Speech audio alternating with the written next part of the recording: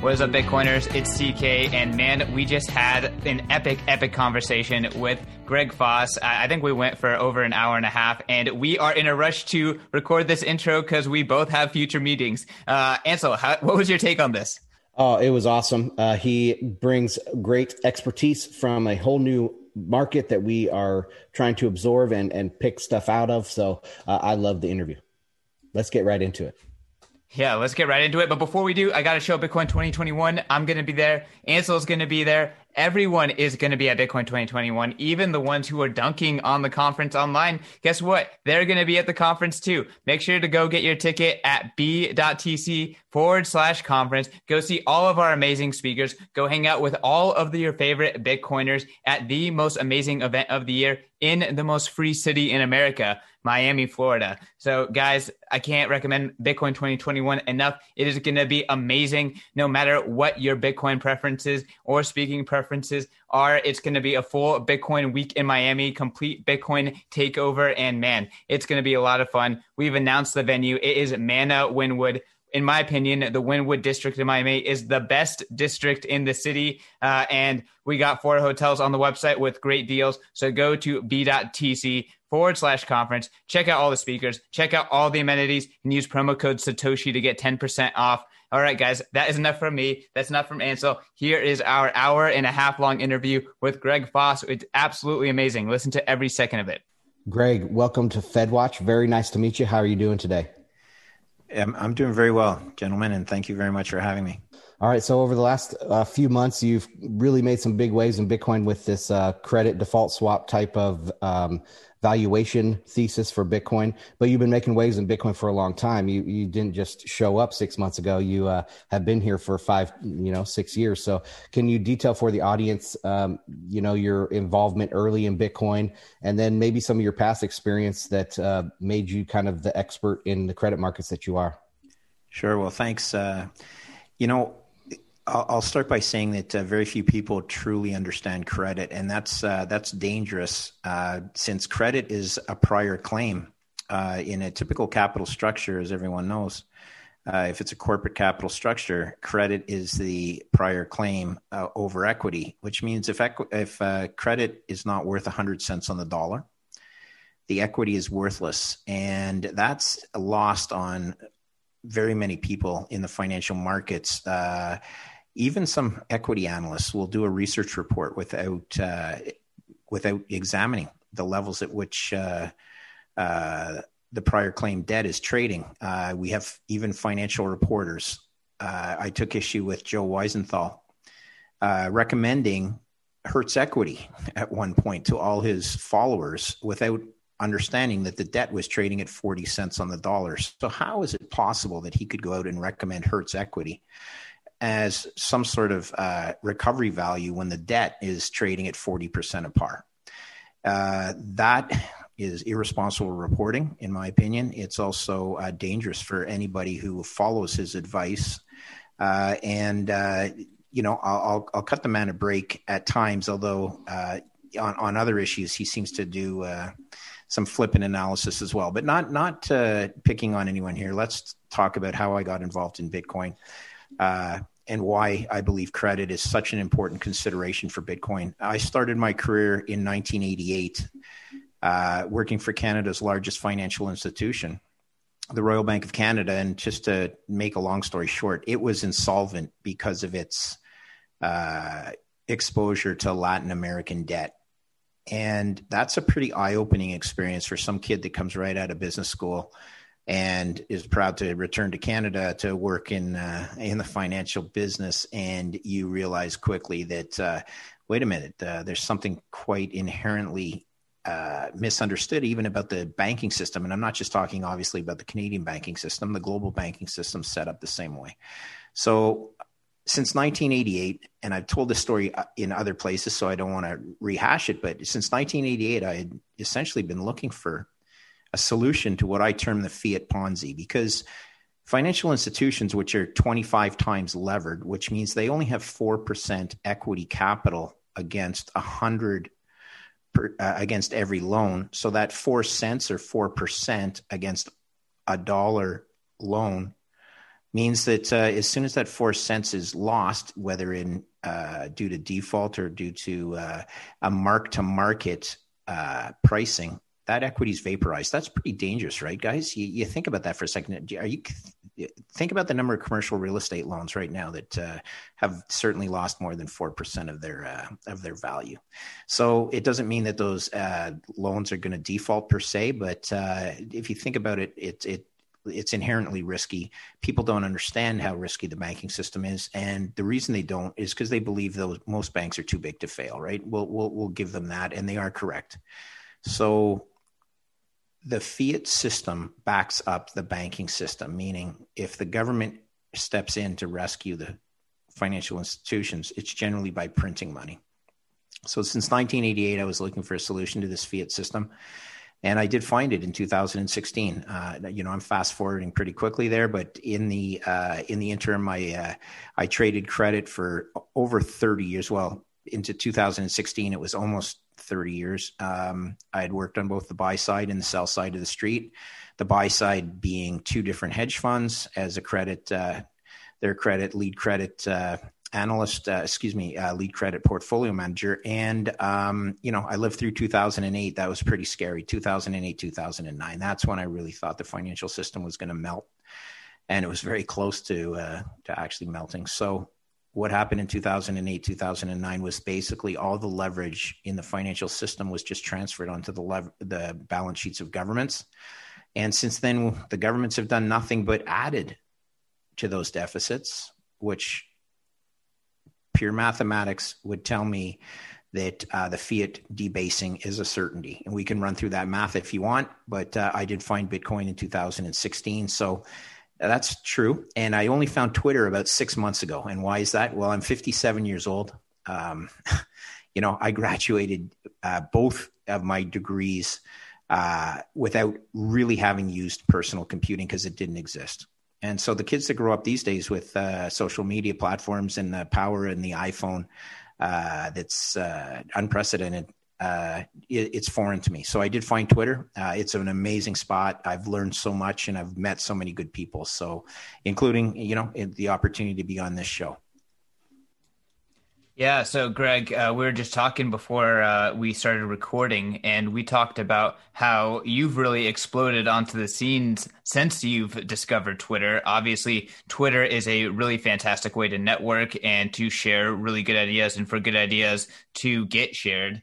One of the things that you have been pioneering is, you're pushing your understanding of the credit markets over to Bitcoin. You just said and described how with equities, if debt is not being priced 1-to-1, then you need to take that into your analysis. We've heard you in multiple podcasts say that the credit market is the real market, at least in the way that the fiat system is today. Can you explain that a little bit more and give us some color?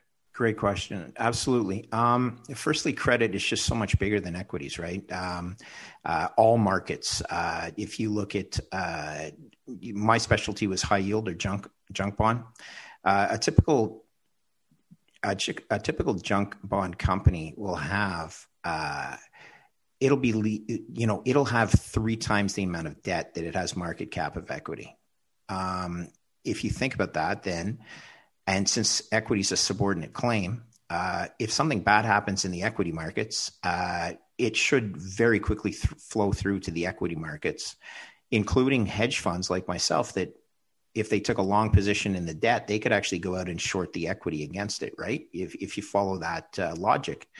And therefore, if you don't know what's going on in the credit markets, then you might make misleading claims like Joe Weisenthal did about Hertz Equity. At the end of the day, globally, governments do not have equity, as we know. So those credit markets, which set the borrowing rate for all markets in the world that are subordinate to the government, so that's just about every single market there is, those rates will flow down to state, municipal, mortgage-backed securities, corporates, senior corporates, loans, subordinate corporates, convertible bonds. All of this is essentially a cascading of, and I use the word cascading, perhaps I don't want to mislead anybody. It's just incremental pricing for the risk, right? A government, typically the US government, people think of it as being risk-free. Now, that's not true, but for a lot of time, economic textbooks will tell you the risk-free rate. The US Treasury 10-year is the risk-free rate. Well, those textbooks are misinformed. The US Treasury is prone to a default risk. It's very low, but it's not zero. And you can look at those default rates, credit default swap spreads in what's called the CDS market. Okay. And given that they're not zero, no one can say, therefore, that the US Treasury is actually a risk-free borrower. It's a very low-risk borrower, and every other market is incrementally more risky than that. And that's priced in a spread to the US Treasury. So typically you'll hear Treasuries plus X basis points reflecting the spread of a borrower. Now, again, the credit markets are far larger than the equity markets. And I often say credit is the dog and equity is the tail. And when the dog gets upset, that tail can fly around pretty violently. So we talk a lot on this show about repo, or at least we have in the past. Now, and the Eurodollar system, the kind of money markets underlying everything. Yes. And it's the sizes is almost unfathomable, right? We don't really know exactly what the size is. So how do you put in an addressable market size on this credit market? Wow. That's okay. So let's look at the Eurodollar market, and you always want to look into, so you said repos, you always want to look to the plumbing of the system. That plumbing is typically the first component of the credit markets that will show stresses. And this is important because, you have spreads, a typical spread called the TED spread, for example, which is the Eurodollar versus Treasury bill spread, which is a spread that reflects stresses in the banking system. Okay. You'll have repos. You've mentioned that. That is another part of the plumbing, that if that gums up, typically there are repercussions. So yes, always look to the plumbing. I cannot put a size on that because, as you mentioned, it's certainly they're short term. They're typically overnight types of obligations. But it is for any system like the banking system that is 25 times levered. Think about that for a second. That leverage gets reflected in the plumbing of the system. And when the plumbing gets gummed up because of counterparty concerns, bank swap spreads will widen. And all of a sudden people become, they don't trust their counterparties. And, someone who said, I've been trading with you for 20 years, for some reason, that trade may not settle, or that is not a creditworthy counterparty according to your risk committee, and that trade stops. So that has repercussions, right? I think I jumped the gun, Christian. Did you have a follow up on the valuation thesis? I'll just go into this. Sure. So, how is this CDS? How are these prices figured today? And in your thesis, how does Bitcoin fit into this whole scheme that they have going on? So let's define what a credit default swap is to begin with. It is a contract, like an insurance contract, between two sophisticated financial intermediaries that requires an ISDA. So it means, there's a counterparty evaluation that's taken place for each credit committee or a risk committee at each, call it one hedge fund on one side and a broker on the other side, or Goldman trading with Deutsche Bank. They tend to, know each other's, settlement and risk and operations very well. But here's what a credit default swap is. It references an obligation that trades in the market. But think about a typical corporate. We'll just use it on a corporate. A typical corporate may have 2 or 3 bond issues outstanding. And let's just say, one of those bonds was issued as a 10-year, and it's now got 7 years left to maturity. And another one was a 10-year, but it has 2 years left to maturity. And then another one's a new issue, and we'll call it just for argument's sake, a 15-year. Well, the CDS market is really neat because it focuses on a 5-year term, and it's issued every 90 days. It rolls. And that means that the 5-year term rolls down to a 4 3/4 year, a 4.5 year, a 4 1/4, and a 4 years, et cetera, all the way down to maturity. And that defines a credit curve within a synthetic market. It references one of those bonds outstanding as the reference obligation. But what it does is it sets a synthetic credit borrowing curve, or insurance. It's the same thing. Insurance premium or a credit spread rewards the seller of the protection. And when you sell protection, it's the same as owning a bond.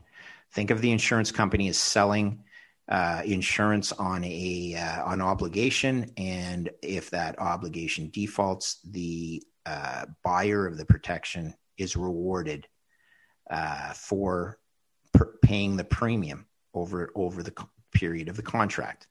So if something is quoted like a 5-year CDS rate of 100 basis points, means that you pay $100,000 a year to insure $10 million of credit on a reference obligation. So company XYZ, and that reference obligation will be defined if it does go into default. That will be the defining moment where the contracts need to be paid. But you have a $100,000 premium that insures $10 million worth of debt. If that debt defaults, and typically a recovery rate, we'll just pick a recovery rate of like 40 cents on the dollar, then that $100,000 premium, as soon as it defaults, is worth $6 million. Okay, because 40% of $10 million means you've lost $6 million. That is the CDS market. It's a brilliant market. It allowed for the construction of credit indices that trade much like equity indices, because equity, after all, there's no maturity on equity. But that's the problem with bonds, right? They matured, and you didn't have a consistent, call it a consistent population, if you will, to construct these credit curves. Well, synthetically, there were young ladies at JP Morgan that defined this, brought it to the market, and said, would there be a market for this? And lo and behold, not just was there a market, it was a brilliant solution. And people will say Warren Buffett's not a fan because he goes, what's credit default swap insurance or credit or default swap insurance is, he says it's like buying protection or buying insurance on someone else's house and then going out and trying to set it on fire. That's not what it is at all. Okay. It really is an instrument to manage risk. You better know if you own the equity of a company that trades in one of these indexes, because there's huge correlation risk. And what it does is just, it allows for efficient market pricing of credit risk. So that I described a corporation. Well, you have the same for countries. And that's really neat because countries actually do default. I mentioned when I got my start in 1988, there were a number of Latin American and lesser developed countries that had all defaulted. That's not a good thing, as you know. And typically it coincides with a fiat devaluation and destruction of local economies and whatnot. But I put together a paper, and I'd love to talk to you about it if you want to get granular about it. But yeah, based on the CDS market for sovereign credit, I believe that Bitcoin can be valued using current CDS rates on sovereign credits. Oh, I hit my mic. Very, very interesting. So the CDS, I wasn't aware of this. So the CDS made it like a homogeneous market. Is that what you're saying? Said. Beautifully said. Exactly. It allows it's the construction of a credit curve for a given borrower, whether that borrower is a sovereign or a corporate, that is fluid. These contracts mature every 90 days, or I shouldn't say mature, they roll over, such that a new 5-year is issued, and that the old 5-year becomes a 4 3/4 year. We mentioned rolls down the curve to the 1 year. You can go out and purchase protection at the various levels. You could say, hey, I'm new to the market and I only want to purchase protection for 1 year. So you are actually purchasing the contract that was created 4 years ago. Okay. And there's always netting, and a guy who owns the contract that was purchased 4 years ago that he purchased, he could turn around and sell it to you and go back and roll back up to the 5-year term. Okay. So you said it makes a market homogeneous. It's just a beautiful, honestly, a very beautiful invention, and really good for helping everybody manage risk, including banks, by the way. Banks are huge players in this. What if they have too much exposure to company XYZ at the senior level, at the loan level? They can go into the market and purchase protection against their exposure. Okay. And they don't have to sell the loan. They can just go and purchase protection on that credit. It's really cool. But by nature, the CDS market is very interconnected. Right? There's correlation. I think that's what you're going to say. Exactly. But there's correlation in credit, right? Here's the neat thing. Credit guys are pessimists. And why is that? They should be, because credit at new issue is asymmetric. It's asymmetric to the downside. When you issue or you purchase a bond at new issue, typically at 100 cents on the dollar, you're purchasing a contract to receive a coupon. And let's say that coupon's 6%, just for a number. Well, if that company is doing really well, and 6% was the price that the market thought was reflective of the risk, and all of a sudden the company starts doing really well, they don't increase that coupon, right? They don't. Yeah. That accrues to the equity. That 6% coupon should maybe be a 5% coupon. Well, that bond price will increase above par to reflect that. But it never goes much above like 110 cents on the dollar. It's just the way the math works. The company will either refinance and take away that incremental upside return from you because it accrues to the equity holder, and they should refinance. Or, this is the bad thing, the asymmetric return to the downside. 6% wasn't the right number. After a few quarters or a year, wow, this company really should be paying a lot more than that. So the bond price falls. And a lot of times that decline in price will set off alarms with people.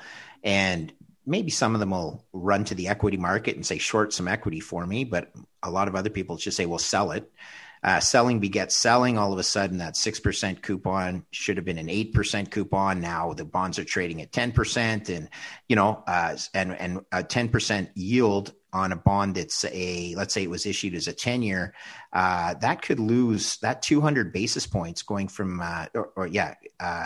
we said 6%. So that 400 basis points on a 10-year bond can probably knock about 30% off the price of a bond. So all of a sudden those bonds are trading at 70 cents on the dollar. Now, it doesn't mean they're defaulted, but it's a reflection of the risk, right? And therefore bond guys are asymmetric exposure to the downside. We're pessimists, we're not like equities don't grow to the tree or don't grow to the moon, or trees don't grow to the moon. We're like, protect my capital. These equity, guys, if they don't understand that, well, hey, sell me some protection, meaning I'm going to go out and buy put options on your stock, for example, and all these things. And that's why it flows downwards. Okay. So how does Bitcoin then, how does Bitcoin get a valuation from that market? Excellent question. So Bitcoin, again, is sovereign. So there's no subordinate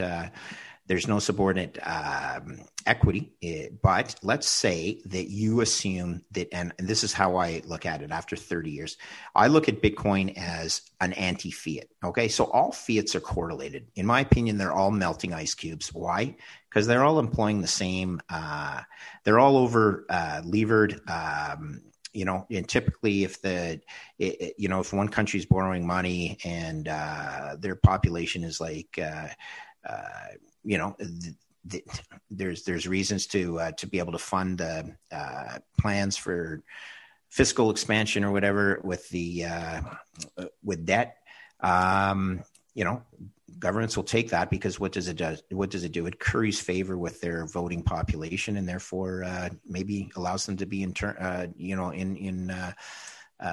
office for another couple of years. Lo and behold, every country in the world is overly levered right now to the size of their economy, and therefore fiats are all debasing. That's just what's happening in the world, and it typically has happened historically, right?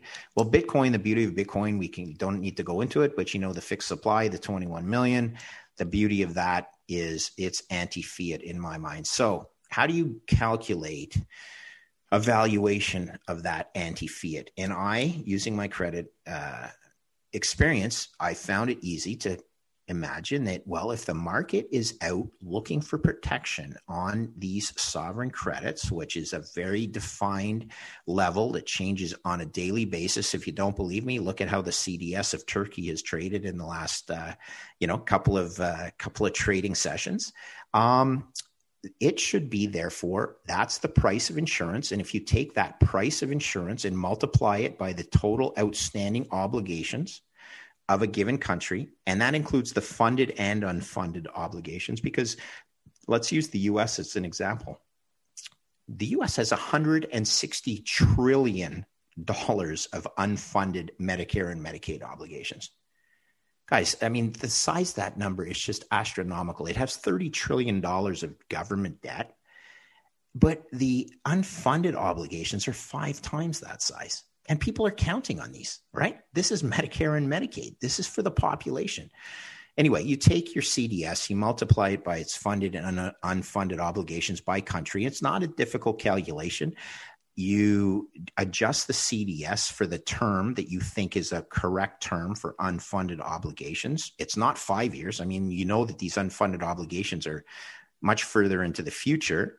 You adjust the CDS higher because typically the tenor of a CDS, as you go out in maturity, the spread widens. That's just the way the markets go. And you come up with a cumulative valuation for Bitcoin, which I determined to be between 110,000 US per coin and 160,000 US per coin. Now, I'll just tell you that is a number that can change with the CDS spreads, no question. The range is wide. 50,000 is pretty wide, but in the context of where I think Bitcoin can go, 50,000 is not a wide range. It shows a valuation today that I can defend based on my 30 years practicing in the credit markets as a methodology for calculating intrinsic value. It is not the only model, but it's the model that I chose to promote. And when I say promote, I'm not trying to promote it. I'm trying to share it using my experience. So, Greg, let's dive into this a little bit more. Can you kind of hone into specifically what this number is trying to it is trying to tell, someone who's reading it or using it to as part of their analysis of Bitcoin? You're saying that you think that the present value is between 100 and 150,000 Today's US value. That is correct. Yeah. And you're kind of coming up with that value by effectively taking at today's liabilities and risks from all these sovereigns. Is that correct? None of these numbers. There's nothing subjective about the CDS spread in the 5-year. There's nothing subjective about the total government liabilities. Those are numbers that you can. They're not always readily available, but they are definitely determinable. And as the CDS market, which changed on a daily basis, so for example, right now, the CDS, 5-year CDS in the USA is right around 10 basis points, but that spread has widened and narrowed over time with functions like, just overall market risk. Like a year ago today, right, when the US, when the equity markets were getting destroyed, that CDS spread was substantially wider than it is now. Why is that? Well, it was risk off in everything, right? People were running for protection. Risk off means you need to sell a long position, or if you own a long position, you need to hedge it by buying protection. So if you're a buyer of CDS, that typically pushes the spread wider.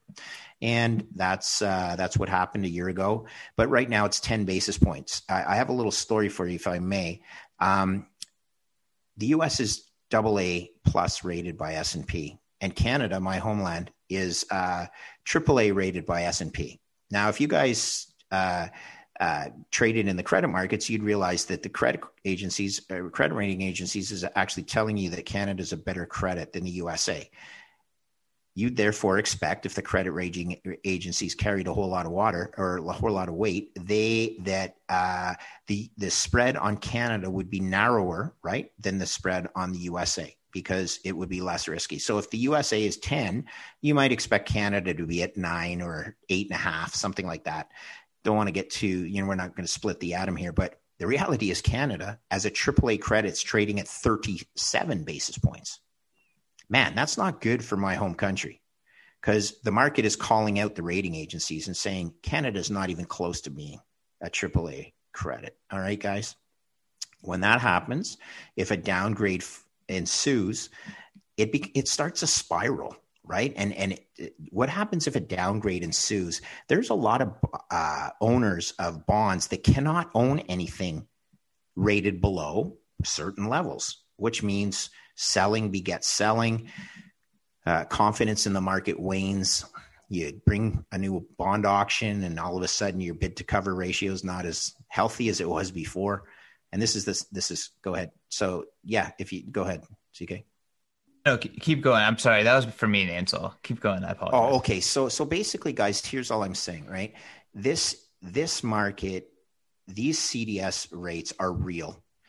My valuation of Bitcoin's based on real market pricing of risk by sophisticated players that some of them, they've only lived in a fiat world. The beautiful thing is Bitcoin, as the anti-fiat, in my opinion, again, is protection against central bank shenanigans on a basket of fiat currency.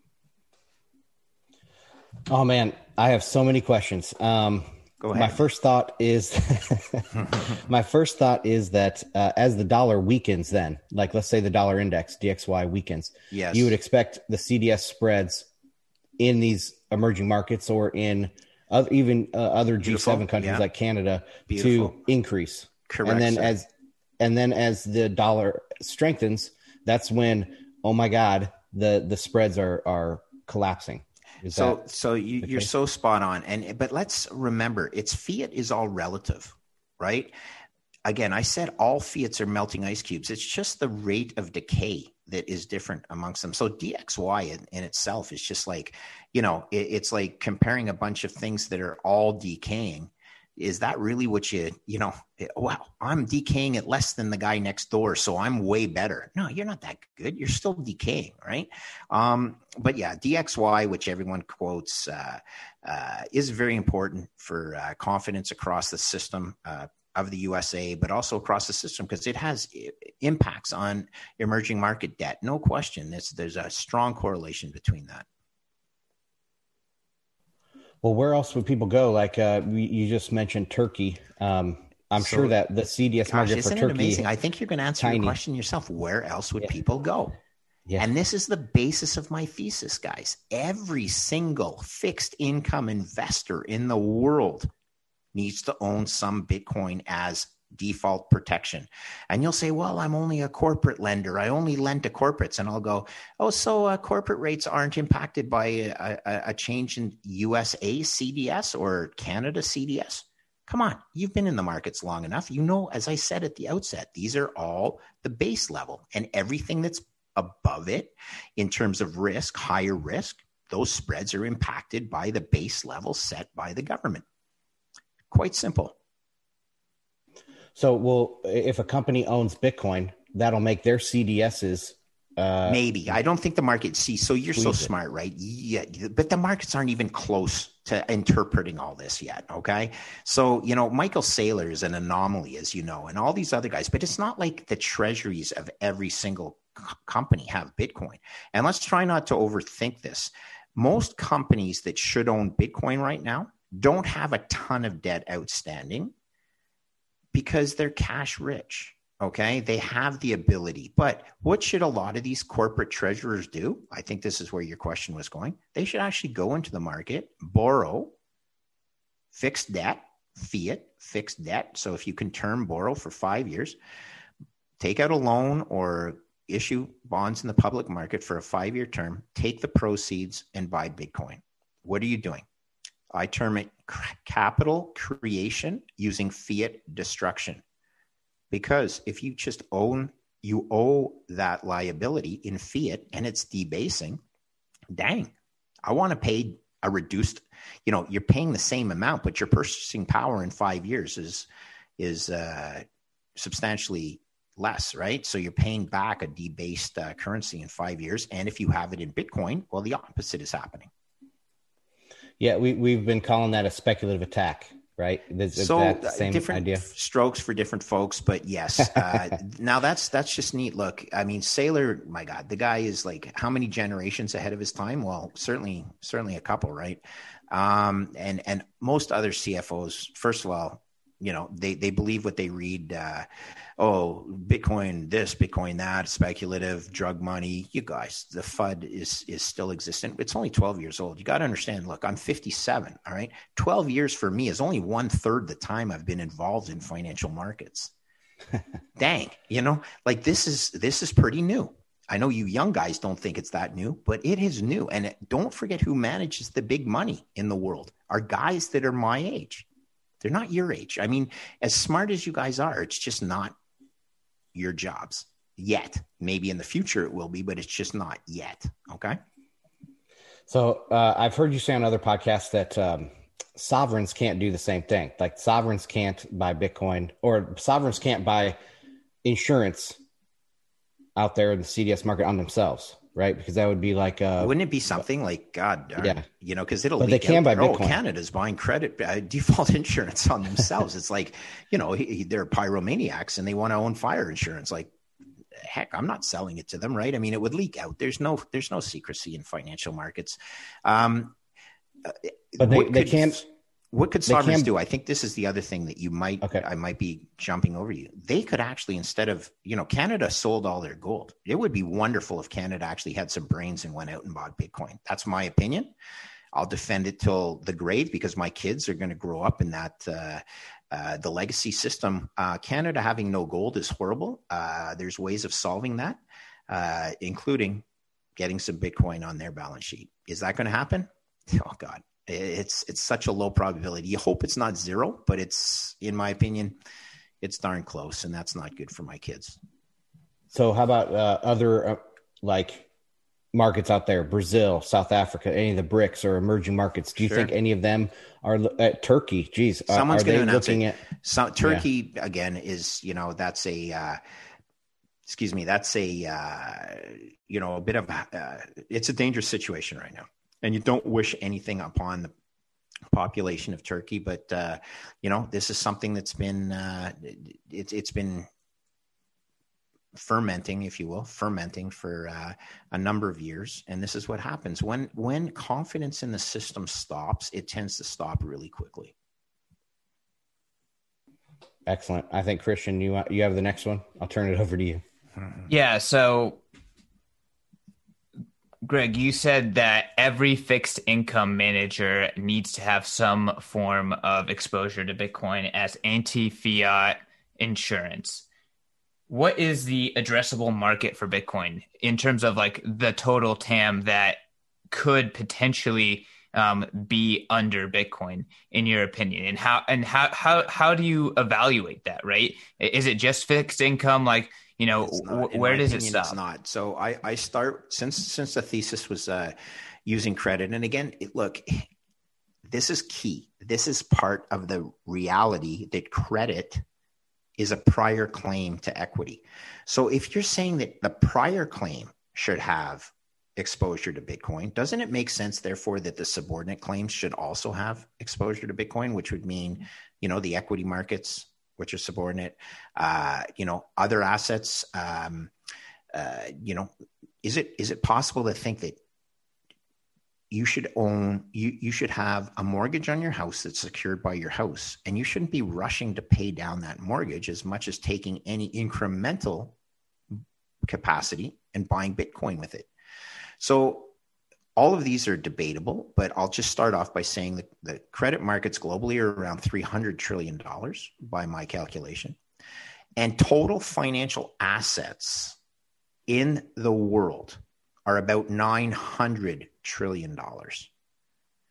So we haven't talked about one of my pet theses, or if that's even a word. My pet thesis is I eventually believe, since I'm an engineer, I eventually believe that Bitcoin will be used to price all energy. And you guys have heard Michael Saylor, and I'm a big fan of the first law of thermodynamics, conservation of energy, and if Bitcoin's the purest form of monetary energy ever, it's not hard for me to imagine a day when oil and natural gas are priced in Bitcoin.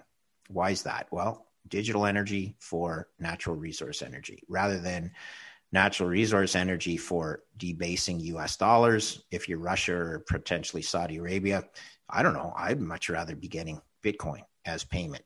The law of conservation of energy. Well, if that ever happens, I argue that, and I believe it will happen, I argue that Bitcoin will therefore be the reserve asset of the world. And if it's the reserve asset of the world, you start doing some math and you say, well, of the $900 trillion of financial assets in the world, if it's the reserve asset, how much is logical to think that Bitcoin could account for that? Meaning, what share of the total addressable market? And you can throw out some numbers. Let's play a math game. If it's 10%, is it crazy to think it could be 10% of $900 trillion? I don't think it's crazy. 10% of 900 trillion is 90 trillion. 90 trillion divided by 21 million. Good gosh. Those are some big ass numbers. And as a credit guy that is always exposed to the downside of asymmetric risk, I want to own some Bitcoin that exposes me to the upside of that number. Okay. Right now, Bitcoin's trading, I don't even know, what is it, 50 something? Who cares? It's a rounding error compared to that outcome that I just presented to you, where it's $4.5 million per coin. 100% certainty, not even close. But even if you give me a 2% certainty that is or a 2% probability rather, that is the outcome, and you just start seeing how cheap Bitcoin is on a presently trading basis versus things like, one, my CDS valuation, or two, total addressable market, with some sort of probability that total addressable market someday comes to fruition. Yeah, for the energy topic, we wanted to talk about the North American kind of future for Bitcoin mining, but I wanted to keep that to the end. Okay. Before we get there, I wanted to knock out hopefully this is a quick one, sure, on CBDCs. So, we are Bitcoiners. We talk about Bitcoin being this new alternative, but yes, central bankers are thinking CBDCs offer them a way to maybe revamp the system or something like that. So do you have any thoughts on CBDCs? I do. They're just digital fiat. So digital fiat with tracking. So they are, CBDCs, central bank digital currencies that can be expanded with no supply cap. And, oh, by the way, you can be traced pretty easily. So if you were at a protest, I'm not saying this is going to happen, but it's certainly not a zero probability event either. Oh, you were at you were at an anti-something rally. How do we know that? Well, because you spent money at a restaurant and we tracked it using your CBDC. You're not in our favorite books anymore, right? So what is CBDC? It's digital fiat, yeah. Digital fiat with tracking. So first of all, it's really bad, and then it's really bad with an asterisk. Okay, meaning when I say really bad, it functions well as a currency in rather than using a barter system, yeah, you go into a restaurant and you pay with money rather than, trading your socks for, I don't know, a glass of cola. The barter system versus currency. This is the CBDCs and fiat work well for short-term currency and economic efficacy, but they don't work well as a store of value. That's proven time and time again, and that's why you have a parallel system called Bitcoin. Greg, part of Ansel and my pushback on the typical CBDC narrative is we're actually skeptical that they're even going to ship, right? Something that I like to say to ETH heads and altcoiners is, where's Bitcoin going to be when your thing finally ships? But I think I could levy the same thing against these central bankers is like, okay, when you're done evaluating, when you're done with your experiments, yes, when you're done with your airdrops, like where's Bitcoin going to be? I think Bitcoin's already winning hearts and minds, and it's already winning the narrative war. And none of these things have shipped yet. Maybe China, but no one else has shipped. Look, I'm. You guys are much more in touch with this than I am. You're younger. This is natural for you guys. I am. In my professional practice, I'm a Bitcoin maxi. Do I have exposure to some of these other things from some other asset management platforms? Yes, I'll be honest. I've invested in a firm in LA called Arca. I'm very fond of their performance and their risk management techniques. But these guys, they own some Bitcoin, but they also own other projects. I have no idea what any other project does. Because I'm 100% focused on Bitcoin. Why? I believe, once again, Bitcoin is to be the anti-fiat. I can get risk in other ways, shapes, or forms in equity markets, credit markets, NFTs if I wanted to. I don't currently do it. Right now, I'm full-time focused on Bitcoin because I actually believe that my kids need this more than anything that I've ever seen. I definitely feel that, and I think that that's very, very fair. So I guess let's talk about the problem that Bitcoin solves, right? Really it's the problem of central bankers. It's a problem that the gold world never could transition to the digital world. It's the problem, there's many kind of layers to the issue that Bitcoin is solving. But at this present day, we're living in a world where governments are issuing massive debt, massive stimulus. The Biden administration, they just passed was it 1.9 or something trillion, and immediately the next day, okay, now 3 trillion. Just an immediate turnaround there. Like, where does this end? Can you just give us the big picture here? It does not. It does not end because it's mathematically impossible to end. Okay, so, and this is really neat that you bring this up because fiat is. I don't hope fiat ends anytime soon anyway, because, we need this. It's not like you want to, you need a fiat system because you don't want the world to, I don't anyway. Perhaps some Bitcoin maxis could be accused of wanting it. I don't want to deteriorate into absolute, Mad Max. Mad Max. Yeah. So here is what I know. I know that Bitcoin offers an alternative as a store of value. And that store of value is what's important to me. I want to pass essentially money or energy. Now, I'm going to borrow the phrase from Ross Stevens, who's a NYDIG.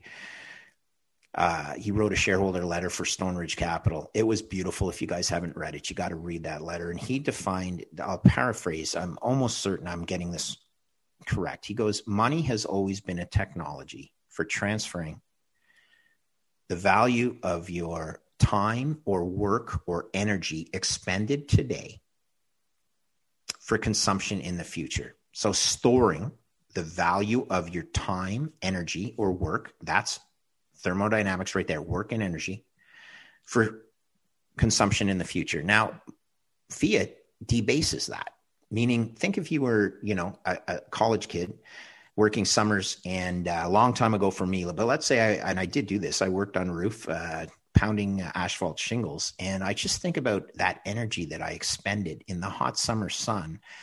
And I haven't really used that money yet. Okay. But I'll tell you, that $20 I may have made for 5 hours of work 30 years ago might be worth right now, I don't know, $5. Are you kidding me? I worked an entire day for $5 because that's what's happened.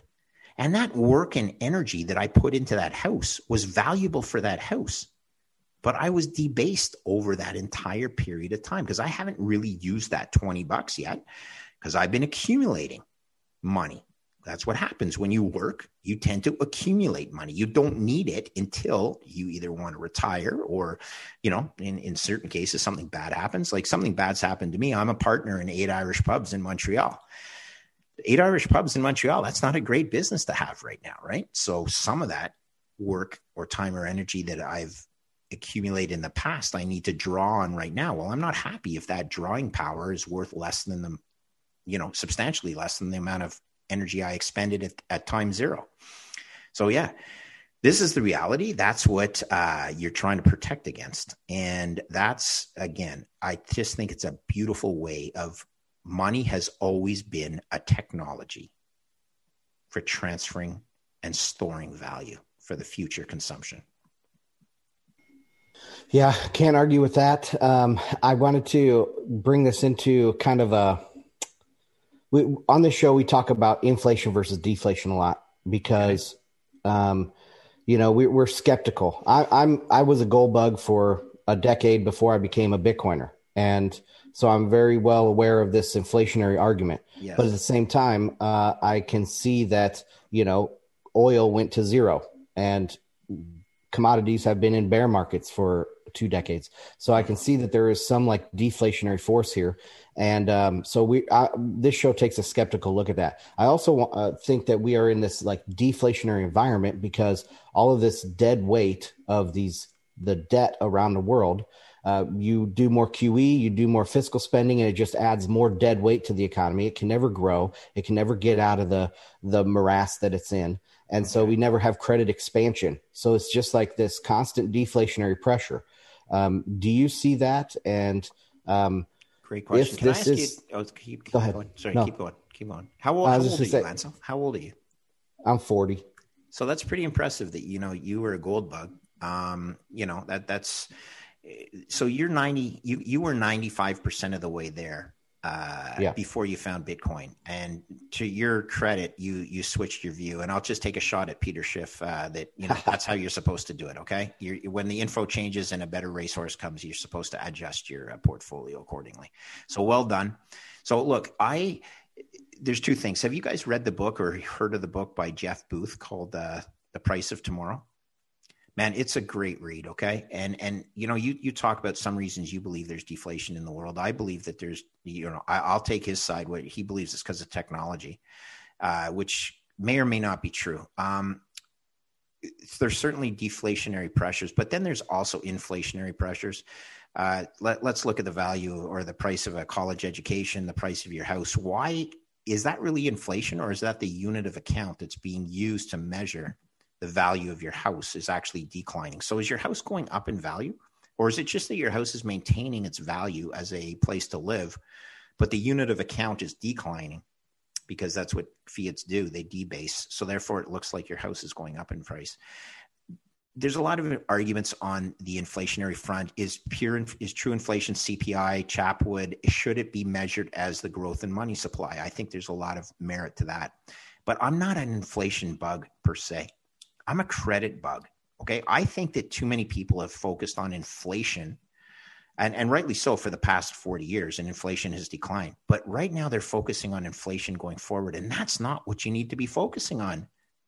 Lenders, a rate is set with inflation expectations as well as credit. And it's no longer just about inflation. In fact, the overriding concern is credit. Hence, once again, why I look at the credit default markets. Inflation could go up or it could go down, or you could believe Yellen and drawing a blank on the guy's name right now. He's on TV. I should look Powell. Powell. Look, yeah. There we go. Look, here's the funny thing, guys. It's in my opinion, it's not even close to being about inflation. It's all about credit, because the debt balances of every single country in the world indicate that you need to be more concerned about credit than about inflation. Awesome. Christian, go. Yeah, well, I just want to jump in and, it could be, maybe you could be on to a better signal here. We know that, in today's world, credit is a key part of how the monetary system works. I personally am not a deflationist, inflationist, any of that. What I've kind of honed in on is something that Ansel said, is that this is a monetary hurricane. Like, there's a lot of powers and winds and forces that are kind of playing in this like strange, difficult to look into ecosystem. And every time, Powell or Yellen or Congress makes a big move, every time the CCP makes a big move, they're just adding another force into just this economic craziness that the world is currently enduring and living in. Does that kind of like what's your take on that? Great question. And so, I sort of dodged the question before. They need to do this. Okay. Let's just walk through the math. Okay. So typically if you measure the ability of a company or country to incur more debt, it is you look at total debt, which is the numerator, divided by GDP, which is the denominator, and that's GDP. Why? Well, that's your tax base, okay? So you think of your total debt, which has an interest obligation on it, divided by the economy, which is the size of the economy, which is your tax base. Now, total, let's just take the whole world and not just differentiate it by governments, and we'll look at total global debt. Total global debt to total global GDP before the COVID crisis was about 4 times. Okay. Why do you care about corporate and add corporate in there? Because don't forget, interest expense on corporates is tax deductible. So you need to add it in there. So a 4 in the numerator multiplied by the average coupon on that debt, which is just the amount of interest obligations. Let's just put a coupon on that of 3%. That's low. But 4 multiplied by 3 is 12. That means your denominator needs to grow at 12% per year just to keep pace with your numerator, right? It's pretty simple, isn't it? That means that global GDP needs to grow at 12% annually just to keep pace with your interest obligations.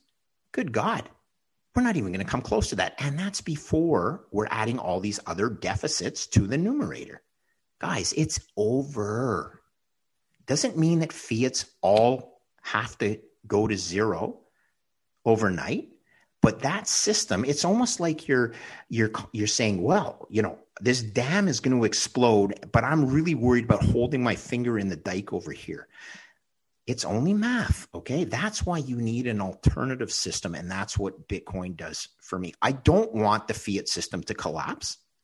And let's hope it can continue going for, I hope as long as it could. Just be aware, though, that the price of the fiat system is a debasing currency. The debasing is mathematically programmed because of the formula I just laid out for you. And the error term is the currency, meaning the currency has to be printed to solve that imbalance. It's math, guys. It's not that difficult.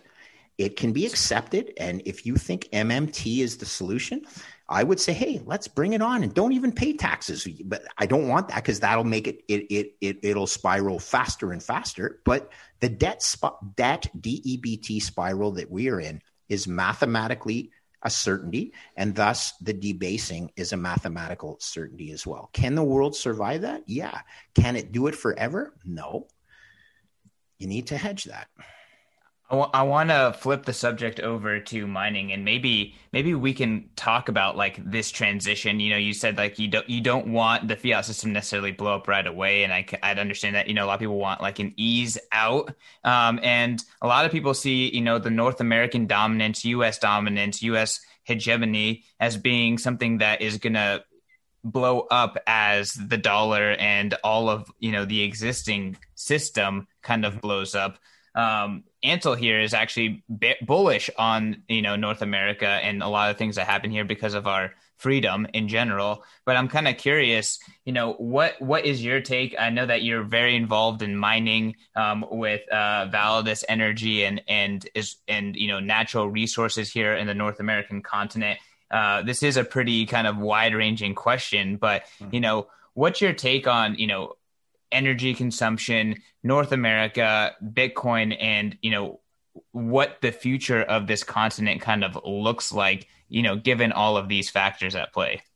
So, wow, that's a heck of a question, and thanks for asking it.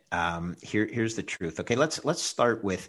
I agree with Ansel. Okay, if this is going to work, it's because it works because of things like open source software. What a beautiful thing, right? Collaboration with no centralized control. Even on the programming side, it's beautiful. As Jack Mallers would say, don't mess with open source programming. You'll lose every single time, right? So that freedom of expression, some would call it freedom of speech, look at your First Amendment, right? It's not quite ingrained in the Canadian culture like it is in the United States.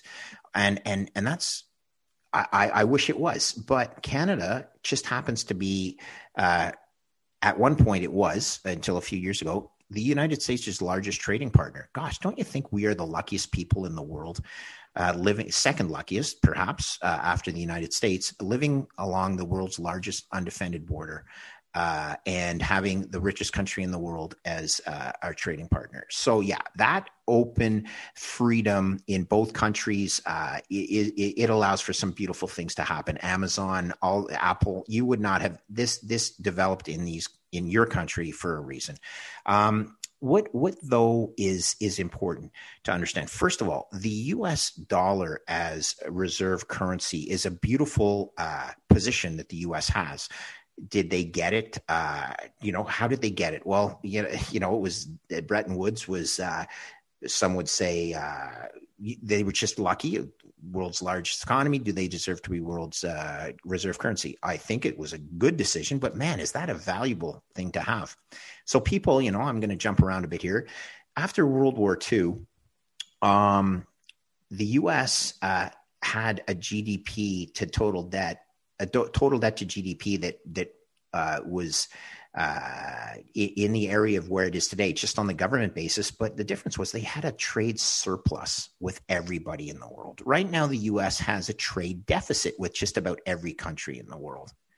That right there is why you can't get yourself back on side at the government level. Because if you run through the C plus I plus G plus foreign exchange to balance your GDP, you always know that you need foreign inflows to your country to balance the trade deficit, okay? It's not going to happen again. Don't try and say, it happened in 1946, so we'll be able to get ourselves back on side. You had a trade surplus.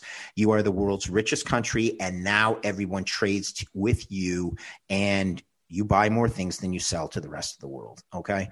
So is that a good thing? Well, gosh, yeah, because you're still the richest country in the world, and you still have the world's best darn army and navy, and there's cost to defending that reserve currency status. Believe me, one of the things I like to say is, Bitcoin, if you do actually believe Bitcoin wastes energy, which I don't, but if you do you think there's also maybe some energy that's used by the U.S. Navy to defend its reserve currency status? I think there probably is. Okay. So don't tell me that, Bitcoiners are boiling the oceans and the U.S. Navy isn't adding its own little, energy consumption to that thing. So I think I'm going in a lot of different directions here, but what I do believe, okay, I do believe that yes, Bitcoin is a better system. It's fixed. It does not use, in my opinion, it consumes energy waste. It does not waste energy. That's very key. All the grids in North America are set up for redundancy. So if you're mining Bitcoin off of a grid, it is 90% of the time that grid is over capacity, meaning it's underutilized. In other words, it's set for peak demand when peak demand only occurs less than 10% of the time. So that means there's turbines that are turning from it could be from a water, a huge hydroelectric dam in Quebec, that if that power is not being used, well, you might as well be using it to mine Bitcoin, because it makes sense to create a revenue stream from that. And in doing that, Bitcoin can stabilize that grid. I believe it does. But, then there's a lot of people that say, well, what happened in Texas recently? Well, Bitcoin miners are to blame. Come on. Well, this is what we're battling. So what am I involved in at Validus Power? This is really exciting on my end.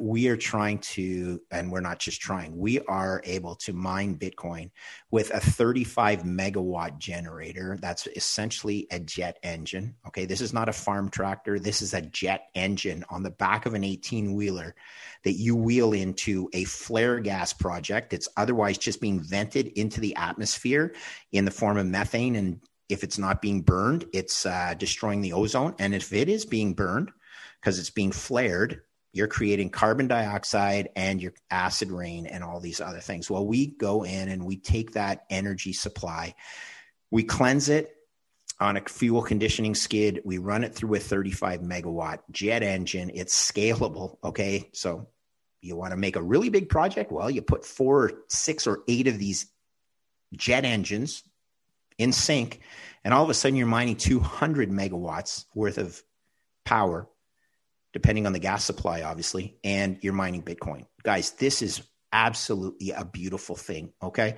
For people that think that, ESG guys, that, I have my issues with ESG guys because I don't think they've actually done all the math they should. But at the end of the day, if they can embrace that, hey, Bitcoin's consuming energy waste and actually could be helping clean the environment. And it doesn't happen for free because Bitcoin is being mined. And if you have a presence on within the global network, you're getting your share of Bitcoin and paying for creating a revenue stream that otherwise would have just been vented into the atmosphere. Christian, do you got something or?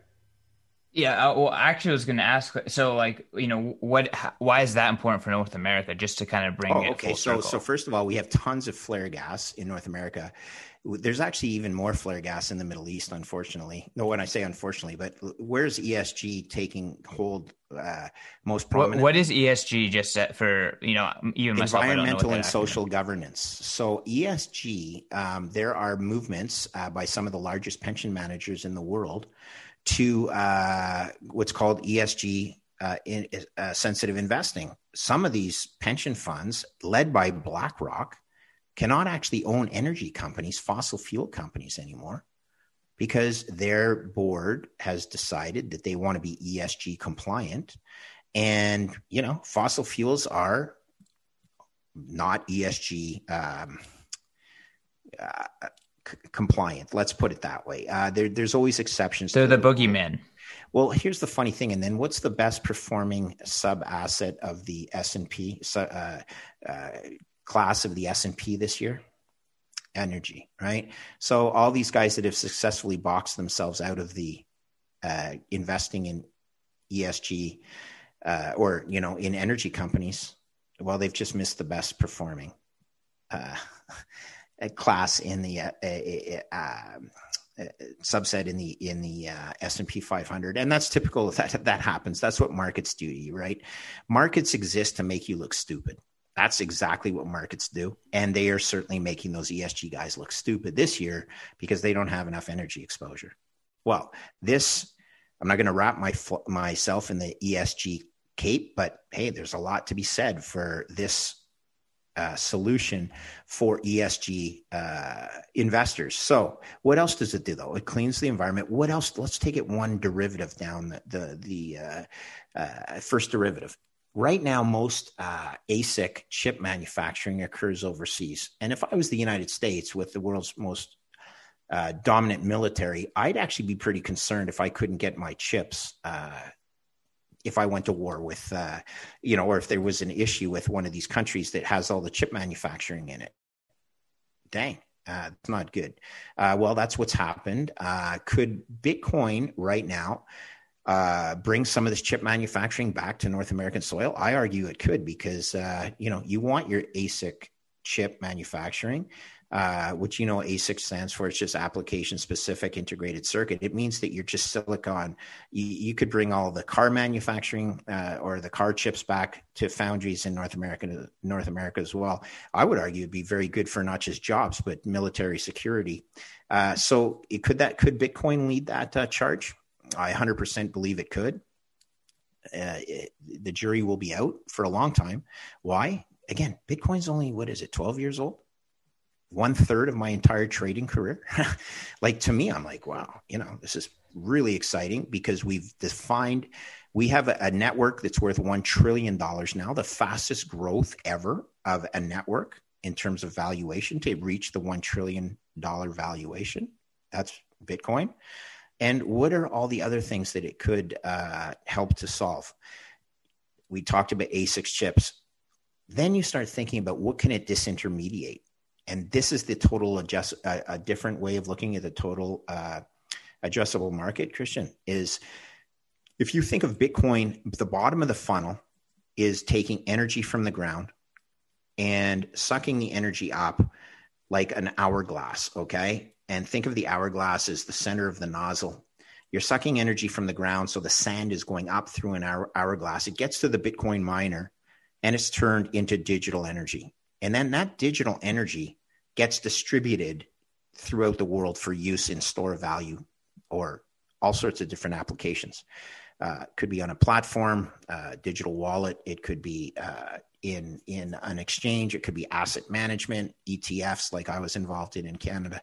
Point is, the funnel at the top, the nozzle, the funnel at the bottom. The addressable market at the bottom is, I'm going to say, $20 trillion. The nozzle, if you include Bitcoin, the value of Bitcoin is $1 trillion. And the value of all the miners in the world, I'm going to say, is less than 1/4 of the value of Bitcoin. So maybe 1.25 trillion. So you have 20 trillion flowing into 1.25 trillion. Hey, but what is the value of the top of the funnel that it can disintermediate?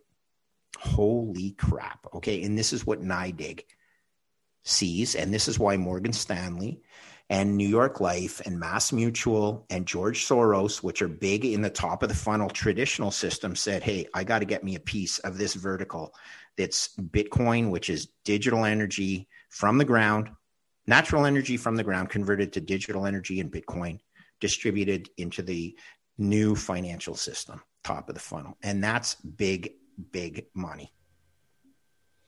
Yeah, one of the reasons why I'm bullish on North America, a lot of people are interested in Bitcoin for maybe the energy stuff or the cultural aspect or, fixing the culture, fixing fiat money and fiat food and fiat, all these other things. But I kind of wrap this all into like this North American Renaissance, because I agree that over the last 50 years or so, the U.S. has exported its industrial base around the world, and the emerging markets have benefited dramatically from the expansionary policies in the fiat system, as well as the U.S. offshoring everything. And I think when this collapses or when this turns around, there's going to be a reverse of that. So there's going to be a lot of onshoring, a lot of capital is going to flow back to North America.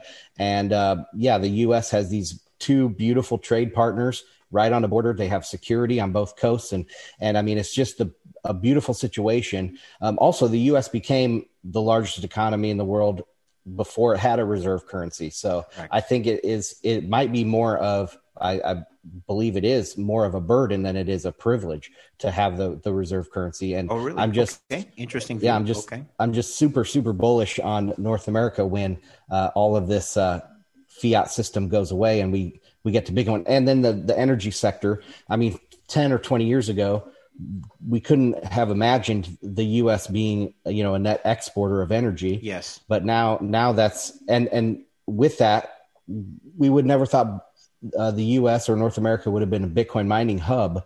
But now with the shale revolution, it is becoming an energy hub. Yeah, and we got to be careful fits right in there. Still, it's moving. The percentage is moving higher, but it's we got a lot of work to do. But hey, let me take this opportunity to tell you how impressed I am with a 40-year-old that thinks like you. Okay, that's what will solve this. there will be a parallel system. I think this fiat, again, I don't want it to end. I'm promising you, if you have kids, you don't actually want this fiat system to stop working overnight. Is there a risk? Yes. Do you hedge that risk? Absolutely. Do you hope for better solutions that allow for both systems to exist in a symbiotic relationship? You hope so. Okay. You talked about a North American Renaissance. That's big stuff. Okay. For a 40-year-old, I applaud you. Okay. I certainly wasn't thinking like you were when I was 40 years old. And this is perhaps what Bitcoin does. Yeah, Bitcoin makes you optimistic. Well, it not only makes you optimistic, it actually gets you to examine so many other things that too many people right now take for granted or just assume that's the way it works because it's always worked that way, right? Well, why do we do it that way? Well, because we've always done it that way. Doesn't mean it's the right way to do it. So what you showed me, and this is what I see on things like Bitcoin Twitter, is, these people, young kids, younger than me, certainly. Okay. They ask these questions that are absolutely friggin' brilliant. And I applaud you guys. This is, as an old guy that spent 32 years in the markets, man, oh man, I wish that I was surrounded by kids like you my whole life. What's even more bullish is the 18-year-olds that are chatting and tweeting at me who are putting out some incredible stuff. So that's what that solves problems, right, Christian? I mean, come on, I can't say it any other way. That's why the U.S. is and will continue to be. I hope, as a Canadian, I still hope the U.S.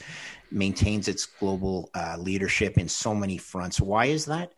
Because dang it, you guys do most things correctly. Okay, everybody makes mistakes, but I align with your thinking process. I benefited from paying. I paid money to go down to a school in the United States so that I could learn the difference between our two cultures. And let me tell you, that was money that was so well spent. Because you guys generally put your pants on one leg at a time, just like I do, but I need to learn the difference between the two cultures, and there is big difference in terms of risk taking capacity. Canadians tend to be a lot more conservative from a risk taking. You guys are like, man, oh man, I'm going to make the next Amazon. Can you think for a second? Think about the audacity of what's his name there from Amazon, starting this company. Bezos. I just thought of this the other day though. Like, I just ordered something on Amazon, and I'm like, it's incredible what I can get that 20 years ago, I could not even have come up with anything close to this type of selection that benefits me, not just materially, but also on a price basis. And it all had to start with a guy that basically designed this. And you see pictures of him sitting in an office with, he's trying to disintermediate the Walmarts of the world. And the people are like, kid, you're not even going to have a chance. And guess what? 10 years later, he's bigger than he's the biggest, right, in retail land, and God bless. Well, I don't want to sound too, but God bless America. Okay, it's just crazy good. But there's problems. There's people that don't understand that. They figure they're entitled. They got to tax the rich. I don't want to get hate mail and everything like this. So I'll just say your country tends to do most things better than other countries. Well, I'll just add one quick thing is my daughter is turning 12 this year, and she has never lived in a world without Bitcoin. So isn't this sort of amazing for the future too, right? Yeah. I have my kids, all three of them. They're a little older than yours, but all three of them know it. They understand the principles of scarcity, divisibility, portability, transferability. I would just encourage two things for anybody who's listening. That's a Bitcoin, that they're questioning Bitcoin. I want you to go to the bank and try and send an international wire transfer anywhere in the world. I just want you to go and try and send even $500 internationally. Okay.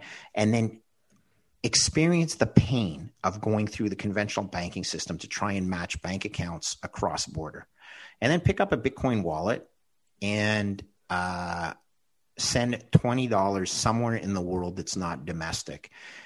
And I've done it to Australia, in fact, New Zealand, to people I've never met, to causes I support. And it settles in 10 minutes, no questions asked. It's the most beautiful technology I've ever seen in my life. It's decentralized. You guys know it all, and the kids are going to grow up with this, and it's going to be second nature to them. Whereas for some old fart like me, like this is so second nature that I see it and I'm just blown away, and I love it.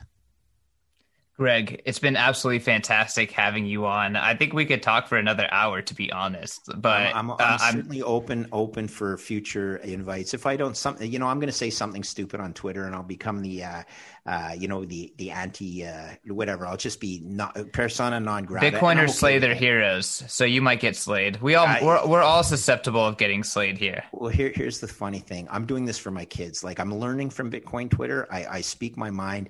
You don't manage risk for 32 years without always. I'll say this. You need to listen to the counter arguments, because if you just want confirmation bias, if you just want to listen to Bitcoiners preach how good Bitcoin's going to be, you need to also listen to the guys that are going to tell you that Bitcoin's not going to succeed, because you never know. Maybe they'll have a point.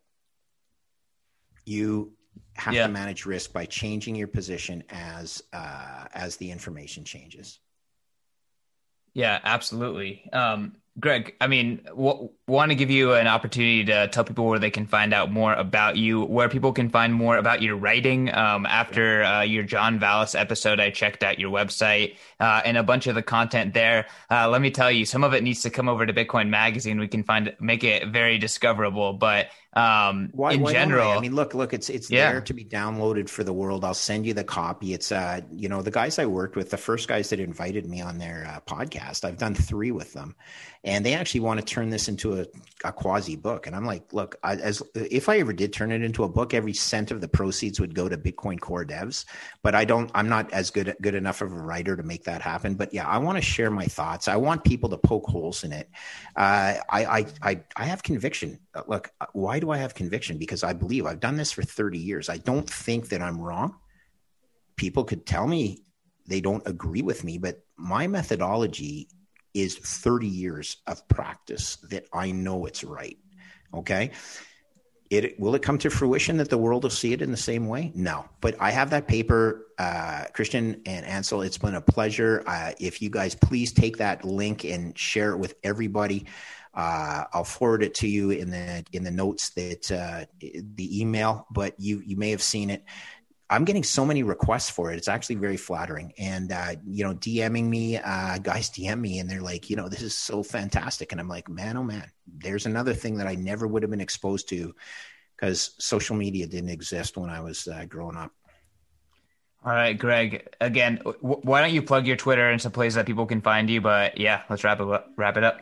Yeah, so it's Foss, Greg Foss. So AFOSS or ampersand Foss, FOSS, Greg, GREG, last name Foss again. So that was assigned to me by by Twitter, and I sort of said, "Hey, I can't think of a better one, so I'm going with that." And it sort of worked because I don't even forget it.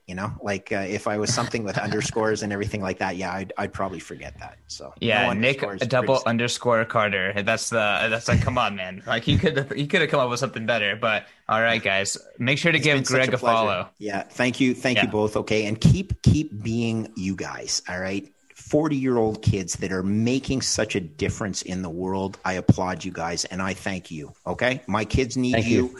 Your kids need you. So thanks again. Great to meet you. Thanks for coming on. Thank you guys. And hey, to all the listeners, for more FedWatch episodes, make sure to subscribe to the podcast feed. Make sure to give us those 5-star reviews. We bring you the best in macro. Folks like Greg, folks like Jeff Booth. Man, I love doing this show, and I love kind of, highlighting what is happening in the world of macro and bringing in Bitcoin. You guys can follow me at CK_Snarks. You can follow Ansel at Ansel Lindner. Peace.